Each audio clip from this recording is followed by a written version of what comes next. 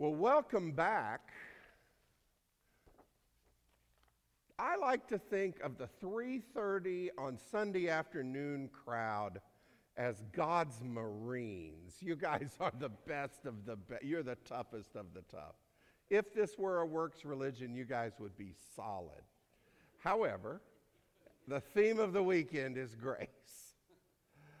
And it's not about how much you do, how hard you work.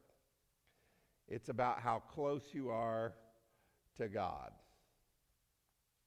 And for this session, I want to focus on what that means for the way we treat each other. As you have received grace, give grace. You have received freely, therefore give grace freely. I'm just going to put an image up on the wall. You can apply this to a lot of different contexts, but there's a story. A lot of people think we're living through the most polarized time politically that we've ever been in, unless there's a historian in the room who says, hello, Civil War. During the actual Civil War, Abraham Lincoln was at some kind of gathering, and he had to make a few comments. And part of the comments that he made were, look, we are in this war and we need to win it, but I want you to understand that the Southern people that we're in conflict with are erring human beings that deserve our compassion. And there was a lady in the room, an older lady.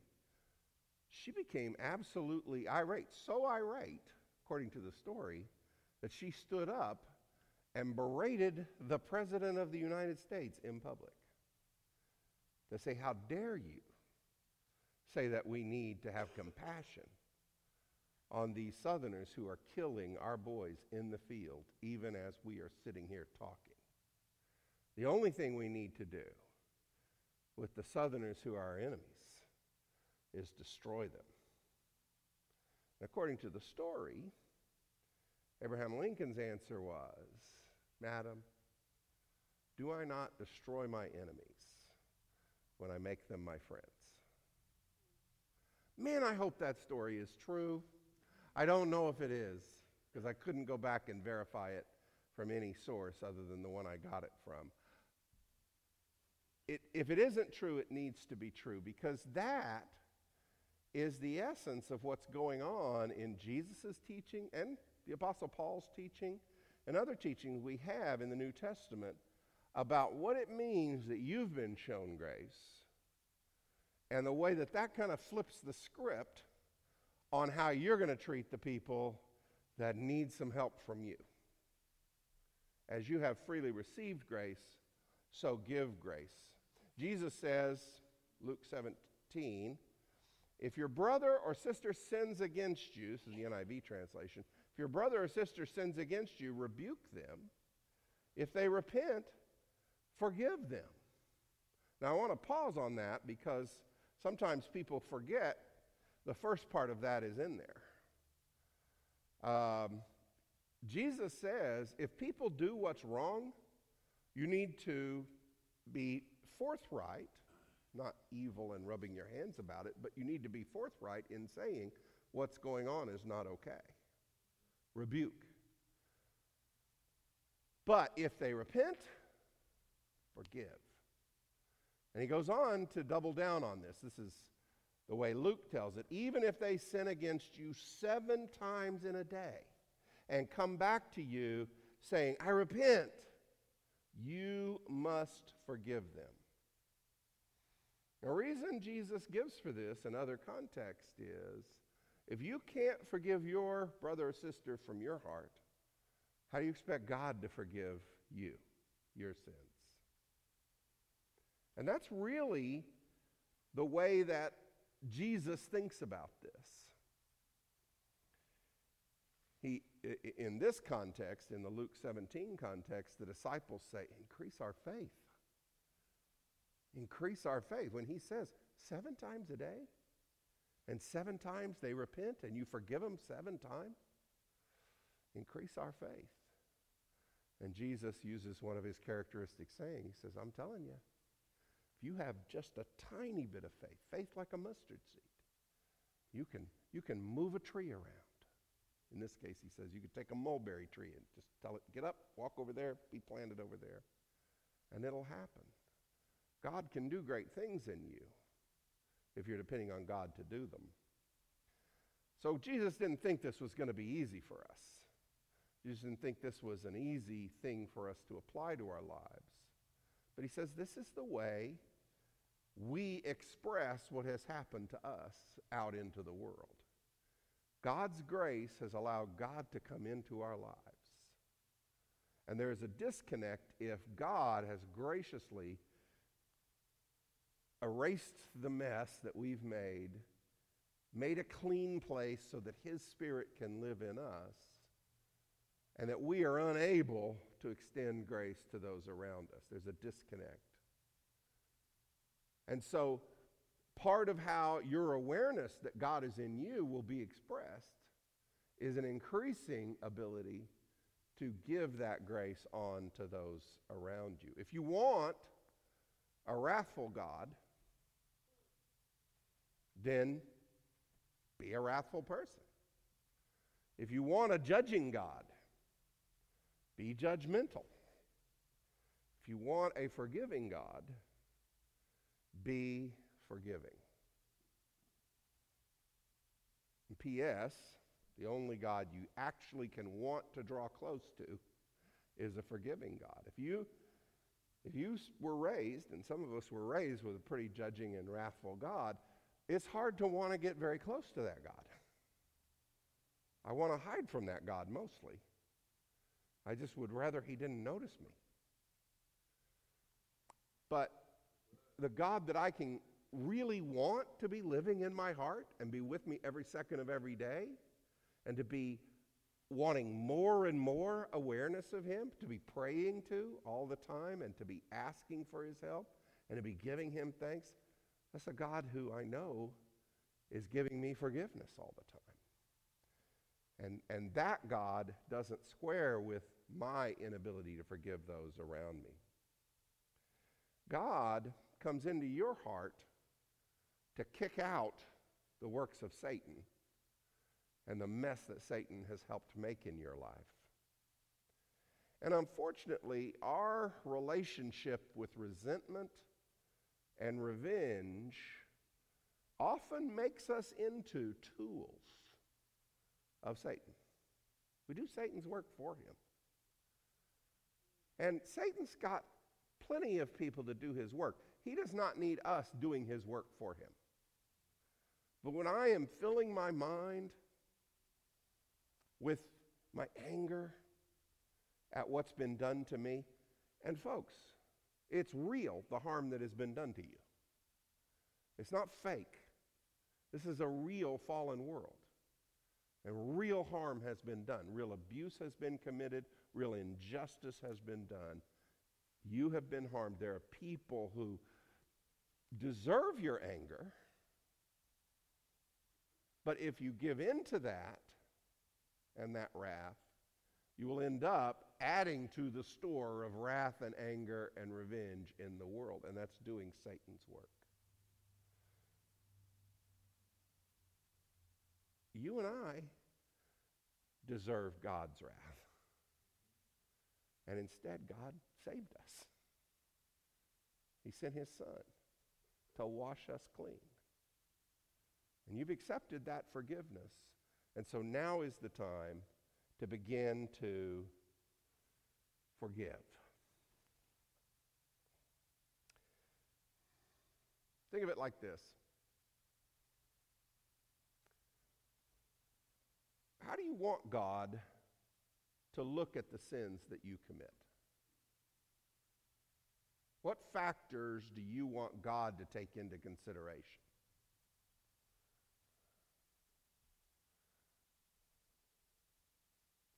Do you want God to consider whether or not you're tired or not? Do you want God to take into consideration what your family background was like, what pressures you're under at work. When he considers the things that you do that you know are wrong, and you knew it at the time you did it, it was wrong, do you want him to take the full you into account as he's deciding what to do with you? Well, if that's what you want from God, that's what God wants from you as you handle the people around you.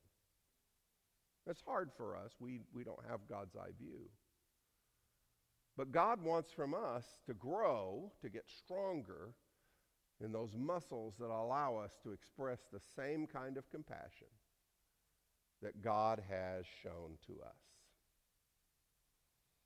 A beautiful passage about another great passage about what this life characterized by God in us, God's grace in us, is Romans chapter 12, and I've already referred to it a couple of times in this series. If you have your Bibles, you can turn over there to it. Romans chapter 12. Love must be sincere, says starting in verse 9. Hate what's evil, cling to what's good. Be devoted to one another in love. Honor one another above yourselves, Paul says. This is what it means to pass on the grace that you have received. The church that Jesus Christ died for is to be a church where I'm not scrabbling to be number one. I'm pushing to make you number one. I'm pushing to push you up and to consider you greater than me. I'm pushing so that the best comes out of you. And you're doing that for me. And so that's the ideal society. Consider others better than yourself. Honor others above yourselves. Paul applies that in several ways later on in the book of Romans. Big issue comes up having to do with doctrinal differences and matters that people were arguing over. Romans chapter 14. This had to do with things that were really deeply ingrained in the Jewish Christians that were in Rome and not deeply ingrained at all in the Gentile Christians.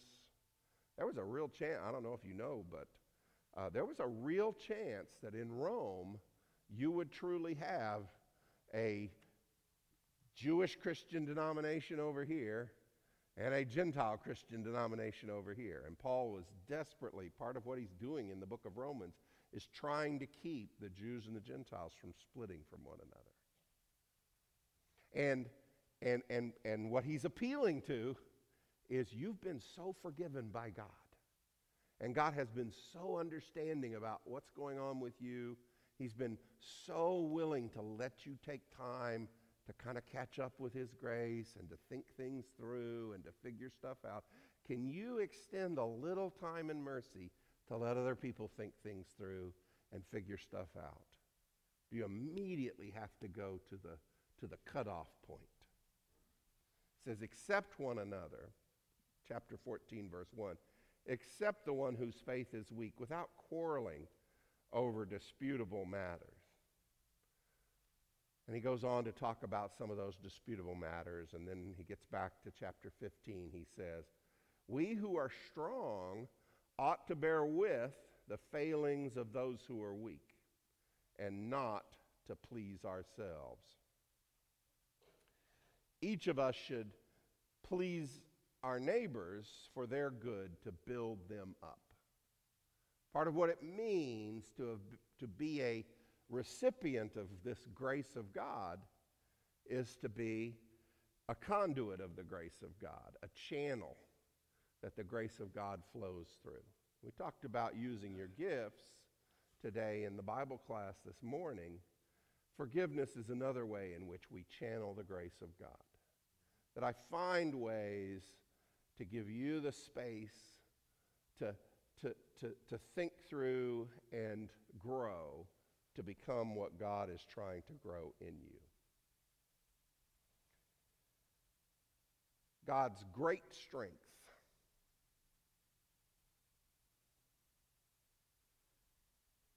is shown in becoming weak to save us. That's what Paul says. Those of you who are the strongest in the faith, strength means have the most God in you, let God flow most freely and live most clearly in you.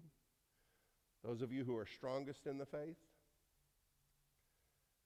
you are the ones who are to do this for those who are weaker. God's great strength is shown by becoming weak in order to save us. Jesus has to empty himself, to lose his strength, to lose his glory, to empty himself of his equality with God so that he can become like us in order to save us. And so our grace-given strength, our God within us, is shown by becoming servants to those who are weak around us. Is that fair? Is it fair for the strong to serve the weak?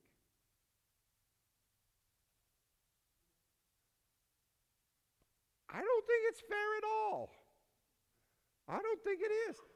It's in some ways, it's really anti-American.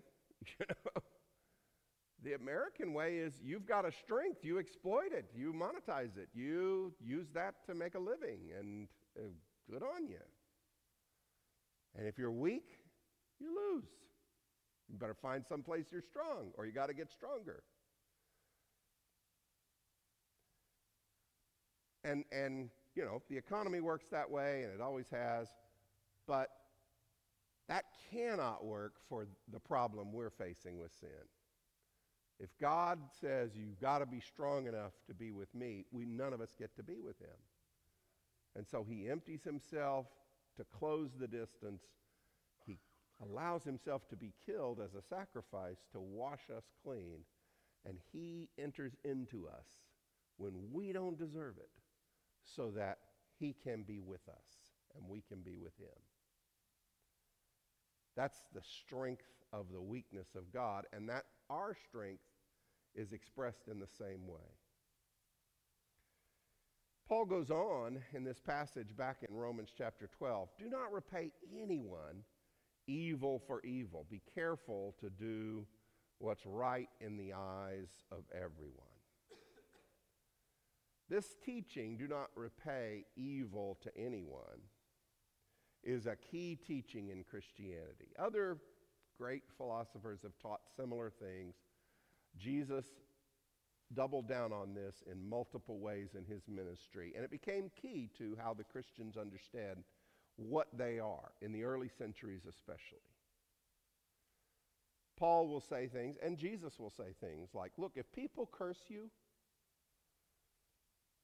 that is not a license for you. Okay, well, I tried being nice. Now I get to curse them, right? If people curse you, what? You answer with blessing. If people hate you, well, I tried being nice. Now I get to hate them, right? No, you answer with love. If people attack you, you pray for them. That became fundamental to who the Christians saw themselves as being. We actually see that showing up in the literature of 2nd century and 3rd century Christians. And they're pleading with and they're pointing out to their persecutors. You guys do this stuff to us. We don't do any harm to you. In fact, we pray for you. We're the best thing that's happening to the Roman Empire right now, in spite of how you treat us. Verse 19 through 21, in this same passage, do not take revenge, my dear friends, but leave room for God's wrath.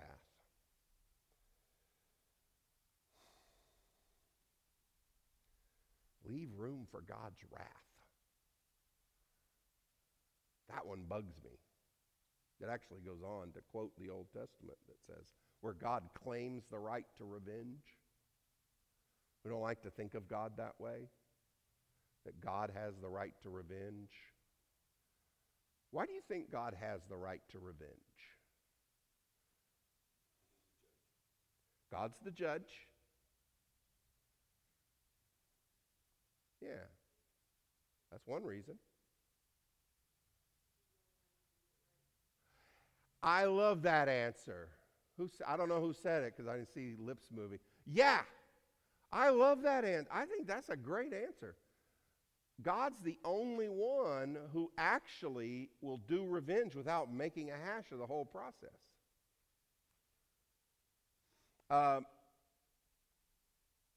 Think about the times you've tried to manage a conflict and taken revenge as a part of your conflict management. How has that gone for you? How does that work? Now, we all have fantasies of what that's going to be like. We all imagine what it's going to be so great. They're never going to see it coming, and then boom. And not only will I get to see them suffer the way they've made me suffer, but they'll realize why, and they'll look at me, and they'll say, you know, now I realize how terrible I've been to you. I'm sorry. I've had that fantasy. I'm not joking. I don't know if you, maybe I'm horrible and you guys are all wonderful, but I've had that fantasy pretty much word for word. You don't have that fantasy? Okay, you're all great. And what actually happens when we try to take revenge? How does it actually go? You do something evil to somebody else, how do they now feel about the evil that they've done to you? They feel, man, I wish I'd done more, and next time, more is coming. More is coming. Oftentimes when I take revenge, this is the worst part. I take revenge, I say nasty things when I didn't even know the full situation. And the reason why God says, just leave that to me, is because when God punishes the wicked, he will do it with perfect knowledge and with perfect justice. When we see what God does, nobody's going to say, well, I don't think that's fair. Everyone who looks at what God does will say, well, that was nothing unfair about that, ever. That was perfect justice. That's an important point. I don't think the rest of the commands make sense unless we believe God is the perfect judge. Do not take revenge yourself. Leave room for God's wrath. If I'm not convinced God is the judge and will ultimately punish the wicked, then I'm going to have a hard time not taking revenge myself. And the world that we live in is filled with people who feel the only justice I'm able to get is the justice I get for myself. And it's not very good justice, and it's messy justice, and it never lives up to my fantasy. It just makes me more angry and more frustrated. But it's the best justice out there because these folks are going to get away with it if I don't do something. And so I do it anyway. And the world is in the mess it's in, partly because people are living like that's true. And the only way to forego that I know of is to say, I leave you to God. I've got to. I leave your punishment to God. I cannot take it into my own hands. Do not take revenge, dear friends. Leave room for God's wrath. On the contrary, the passage goes on, if your enemy is hungry, feed them. If he's thirsty, give him something to drink. In doing this, he's quoting the Proverbs here, in doing this, you're going to heap burning coals of fire on his head. If you're looking at the scriptures, you can see that. It's not on the screen. You're going to heap burning coals of fire on his head. You do good for your enemies, then they are going to be, I think the burning coals of fire are the fire of shame. This does happen sometimes. When you are full of wrath and full of rage and you face someone who is actually righteous and kind to you, you suddenly see yourself for who you are. And when that happens, there's a chance for you to change. The Holy Spirit's actually working on you in that moment. But even if you don't change, and even if it doesn't make any difference, and even if you persist and even double down in your wickedness, the person who lives by this standard, who does what Paul is saying, what Jesus says, when your enemy is hungry, feed them. If they're thirsty, give them something to drink. That person is living like God lives. That person is acting like God acts. Because that person has come to realize that's what God's been doing to me the whole time. When I, with my sins, spit in God's face, God's been feeding me anyway. God's been letting me drink God's water my whole life. Whether I was being good to God or pretty terrible to God, God's been doing that. And so I'm going to do that. I want more God in my life. The passage ends with this phrase, one of my favorite phrases in Paul: do not be overcome with evil, but overcome evil with good.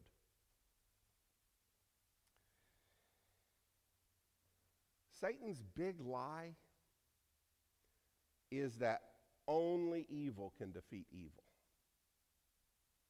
Satan tells us that the only way to overcome the bad stuff that's in the world is to get down in the gutter with it and to use the same tactics that it does. Satan tells us that. That is not true.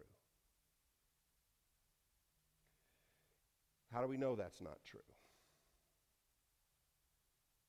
Because it sure looks true. If people in your family, extended family, are telling lies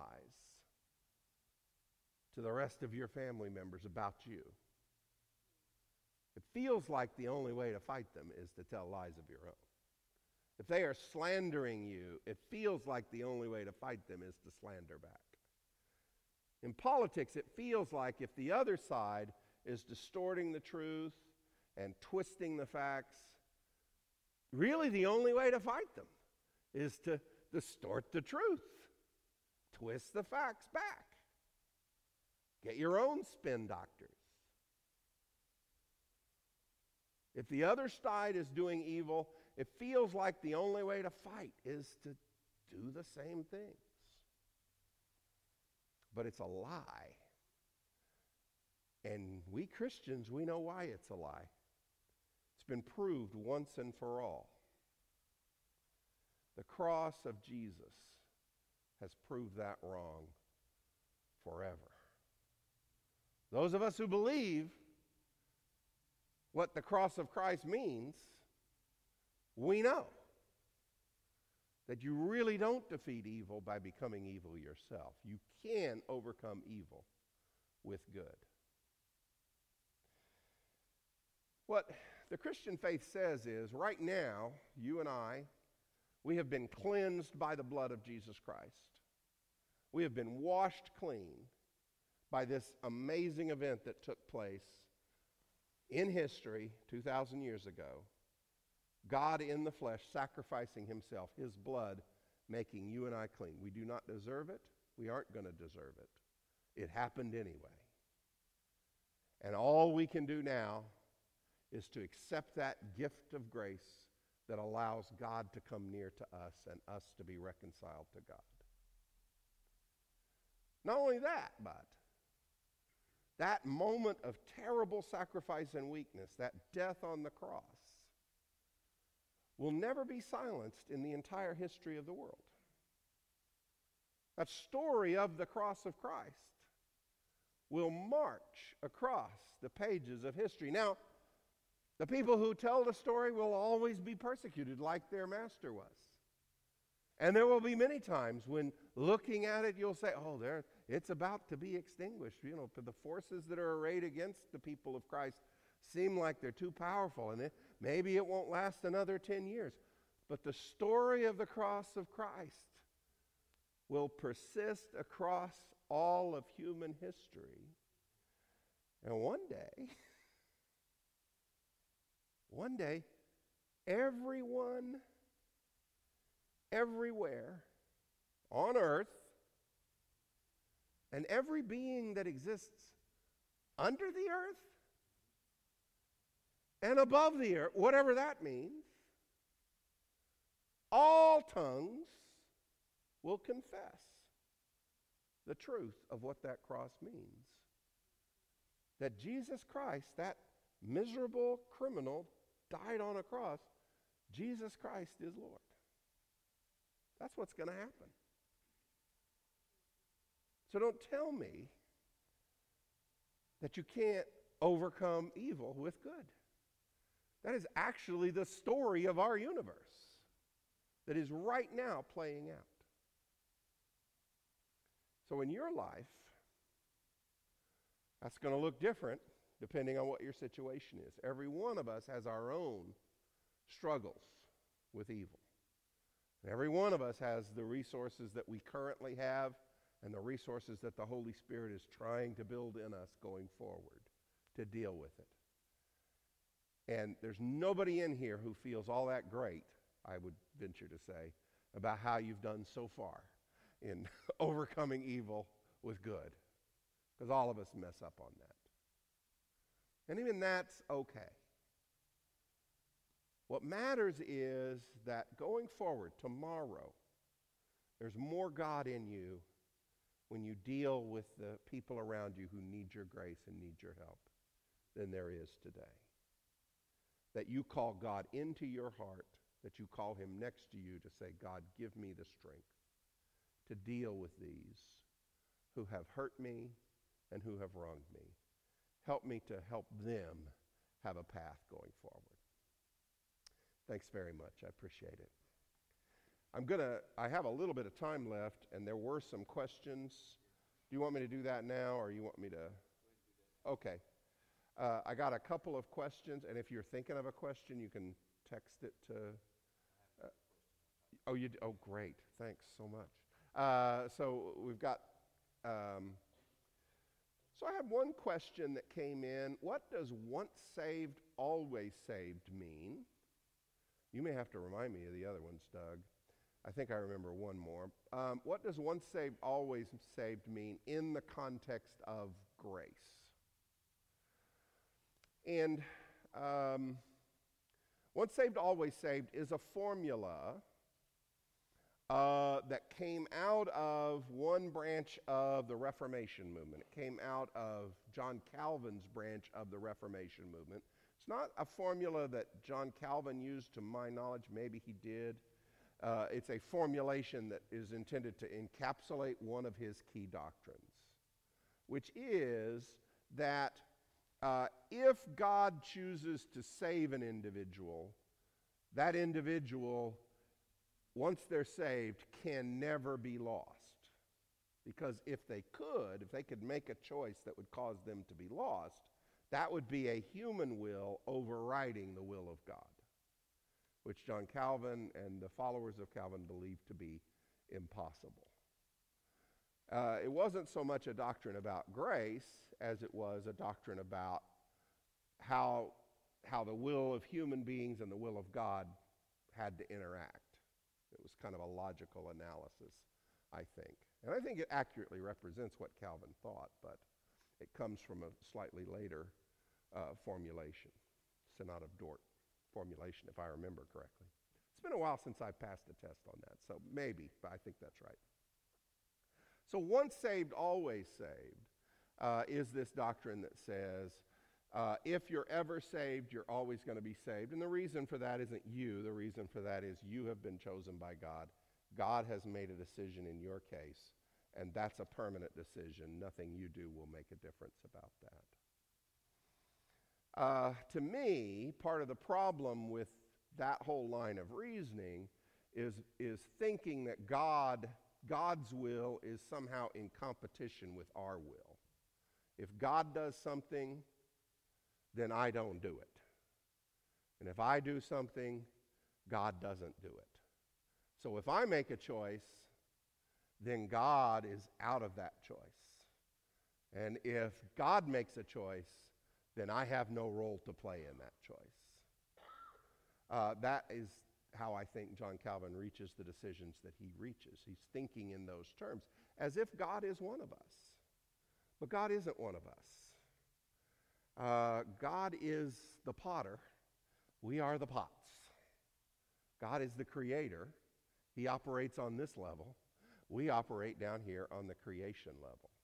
And again and again and again, that logic that says, if I can figure out so-and-so did this, then I figure out so-and-so else didn't do it.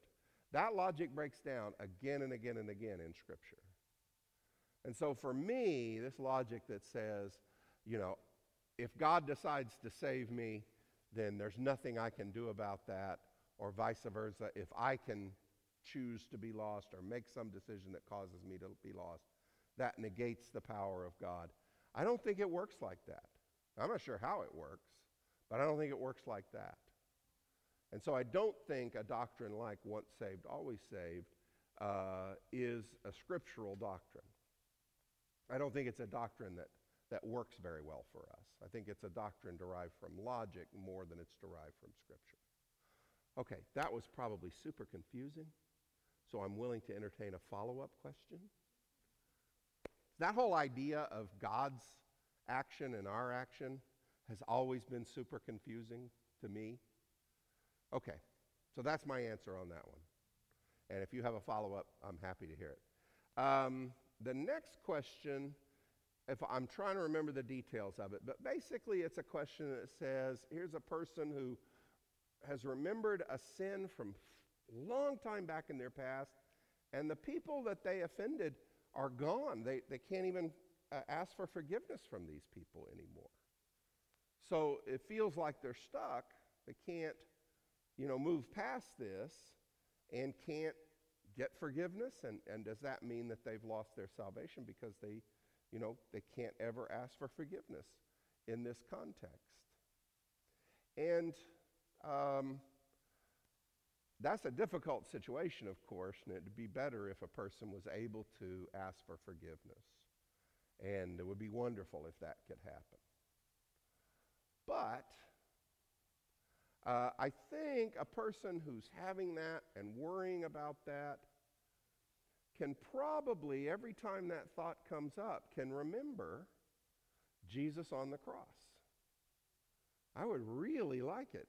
If that's bothering a person over and over and over again, just to begin to pair that thought, I was never able to apologize, I wish I could have, with the thought of, but Jesus died to wash me clean.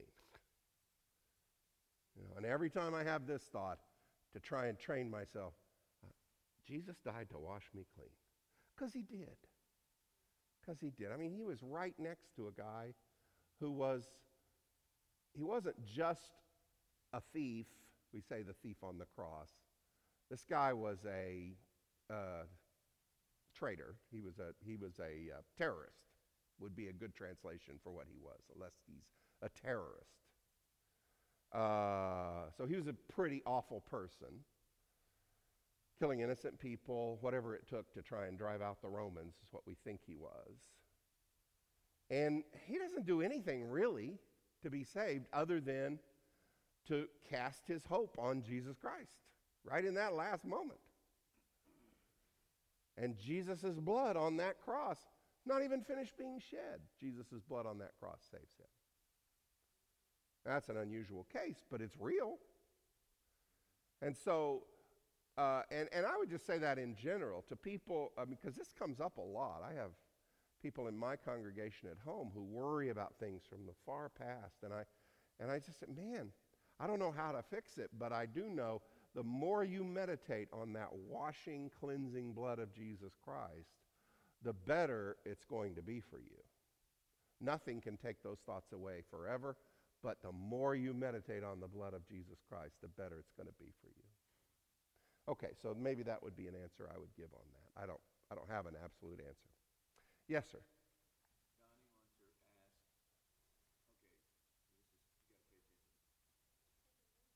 Donnie wants to ask, Romans 9:18 to 20 says, God has mercy on whom he wants and pardons whom he wants. 2 Peter 3:8 to 10 says, God is unwilling that any should perish. That Okay. How would you explain? Okay. So in your study book, I actually put that Romans 9 passage. God hardens whom he wishes to harden, and God has mercy on whom he wishes to have mercy, and God is unwilling for any to perish.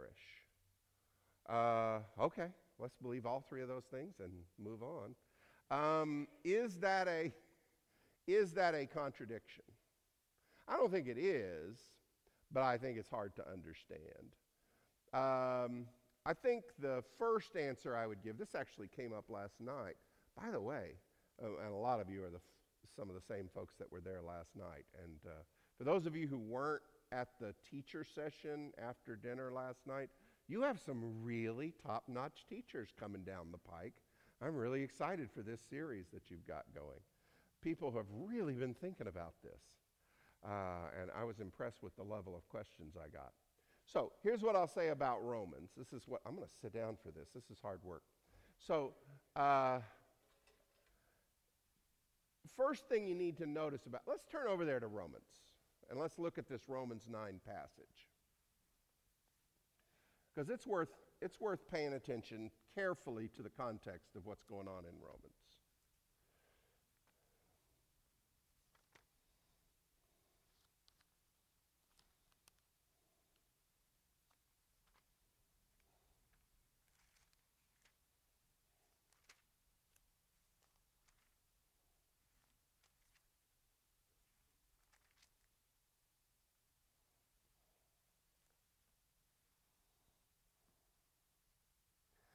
So if you look at, the passage occurs in the context of Romans 9, 10, and 11. What's the topic being discussed in Romans 9, 10, and 11? If you've got your Bibles, you can kind of tell. Go back there to verse 1 of chapter 9, and it comes up a couple of other times too. What's the big topic that Paul's in anguish about?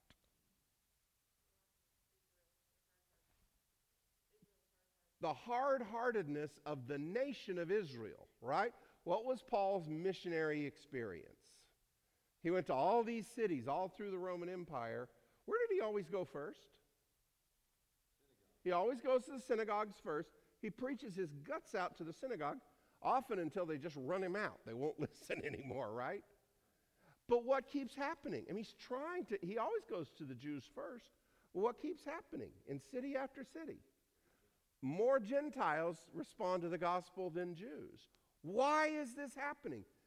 Paul's kind of asking the question in these chapters. I mean, we think of the inspiration of God where you just get all the answers and you know everything. But honestly, Paul is struggling with God's Spirit in that moment on these pages. You get to see him working on this problem in chapters 9, 10, and 11. I promise you I have an urgent love and desire for Israel to be saved, but why aren't they? What's going on, God? And he's trying to figure it out. And so he says several different things. He says, well, it's not like God's word has failed. I'm an Israelite. Lots of people are Israelites. God is calling Israelites and making Israel part of this kingdom. But he says we got to understand some of how God's sovereignty works. And he uses the illustration of Jacob and Esau, and he uses the illustration of Pharaoh, both from the Old Testament, right? What does he say, if you're reading through chapter 9, what does he say about Jacob and Esau?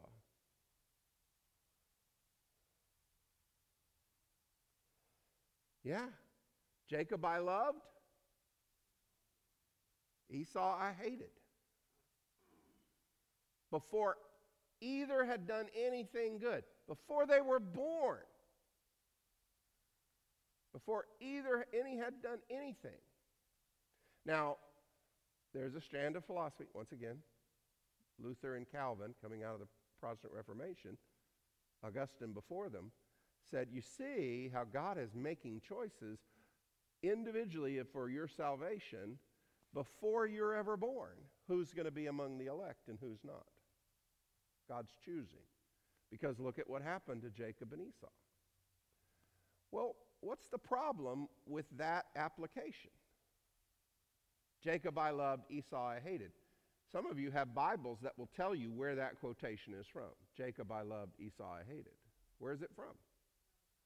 It's actually from Malachi, which is written centuries after Jacob and Esau are dead. And if you read the context in Malachi, it doesn't have anything to, how have I, you ask, well, how have you loved Jacob and hated Esau? Look at what I've done to the nations. Look at how Israel has been treated by me. Look at how the nation that came from Esau, Edom, has been treated by me.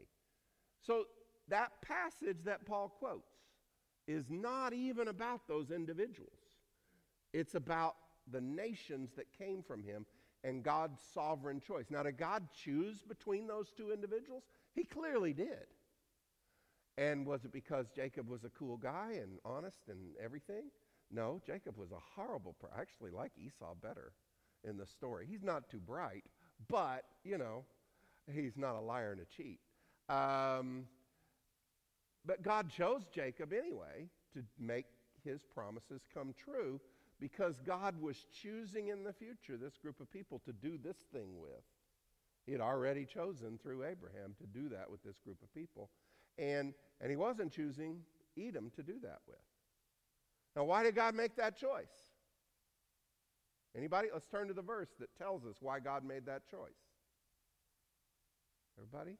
You turning to it?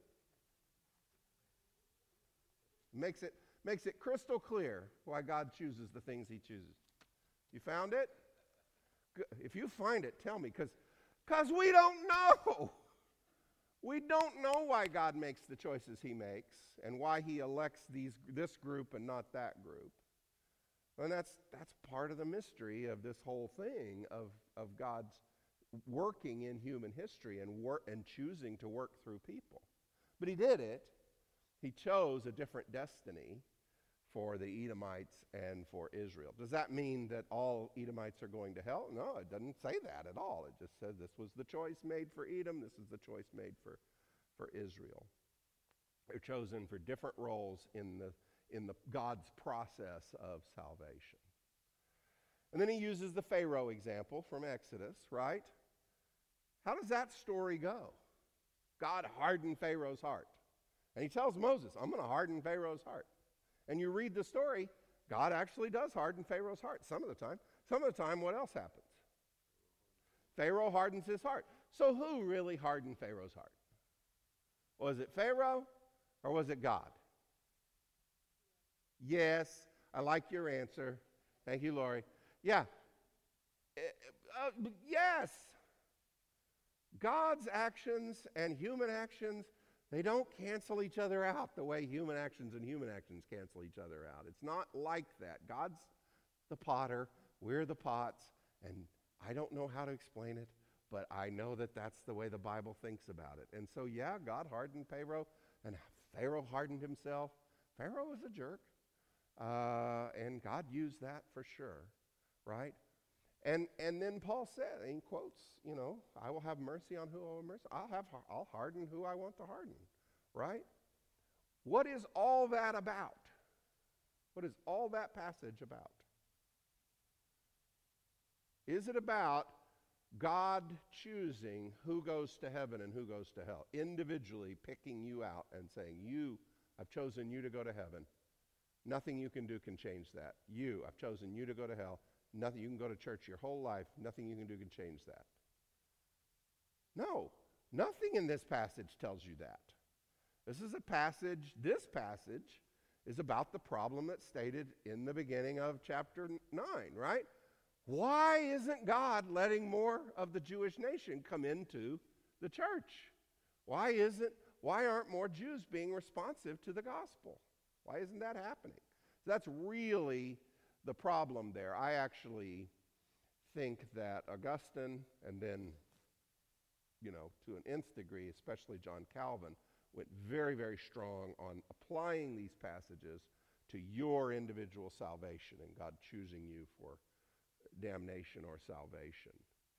And I don't think that that's what these passages have to be talking about. I don't think that you have to get that conclusion from here.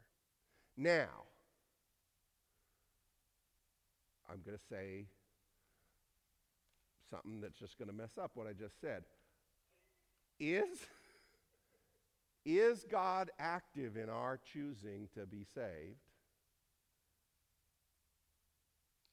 Yeah, he is. How does that work? I don't know. And I don't think I'm ever going to know. Even when I get to heaven. Some things I think I am going to know when I get to heaven. I'm not sure I'm ever going to know that one.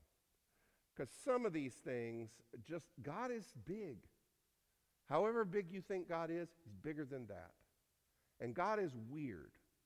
However weird you think God is, he's weirder than that. And his purposes are mysterious. However mysterious you think they are, please believe me, they are more mysterious than that. C.S. Lewis has this beautiful line. He says, whatever image I form of God, God must in mercy smash. You get that? And it's our nature to try and get God and figure him out and say, okay, now this is what God's doing. But every image we can form, because we're limited, we're small, we're tiny, every image we can form is an inadequate image. And if God loves us, at a certain point as we grow and get closer to him, he's going to say, yeah, we got to get rid of that. That's holding you back now. That was good for a while. That was helpful, but it's holding you back now. We got to get rid of that. And let's move on to something better. And every image is going to be like, and maybe in heaven that's going to be true. I don't know. And so how God's will interacts with our salvation and our individual salvation, I don't know. I do know if you evaluate what made you be a Christian, you made choices, but a ton of stuff happened that you had no control over. Who were your parents and who talked to you and what did you have for breakfast? And a bunch of other stuff is also involved in that. And how does that all work together? We don't know. We don't know. And so I don't like it that Christians have been uber super dogmatic about this stuff in the areas where I don't think they have grounds to be uber super dogmatic. Okay. What about God wants everybody to be saved? He's not willing for anybody to be lost. Says what it means, man. He does not want anybody to be lost. He proved that by taking on flesh and dying on the cross, so nobody has to be lost, right? That was salvation for the whole world offered freely. That's what that was. It's a weird feature of where John Calvin eventually goes, is he said, no, when Jesus died on the cross, he only had certain people in mind. Well, that's not in Scripture anywhere. In fact, it contradicts some stuff. You got to really pull some stuff to get to that place. But he has to do that to follow his other logic out. So I just don't think it works. Jesus died on the cross because God really wants everybody to be saved. He doesn't want anybody to be lost. Okay, those are the 3 questions. Is there any others? Okay. Well, thank you guys very much. You're very patient, and you are the best of the best. 3:30 in the afternoon. Awesome.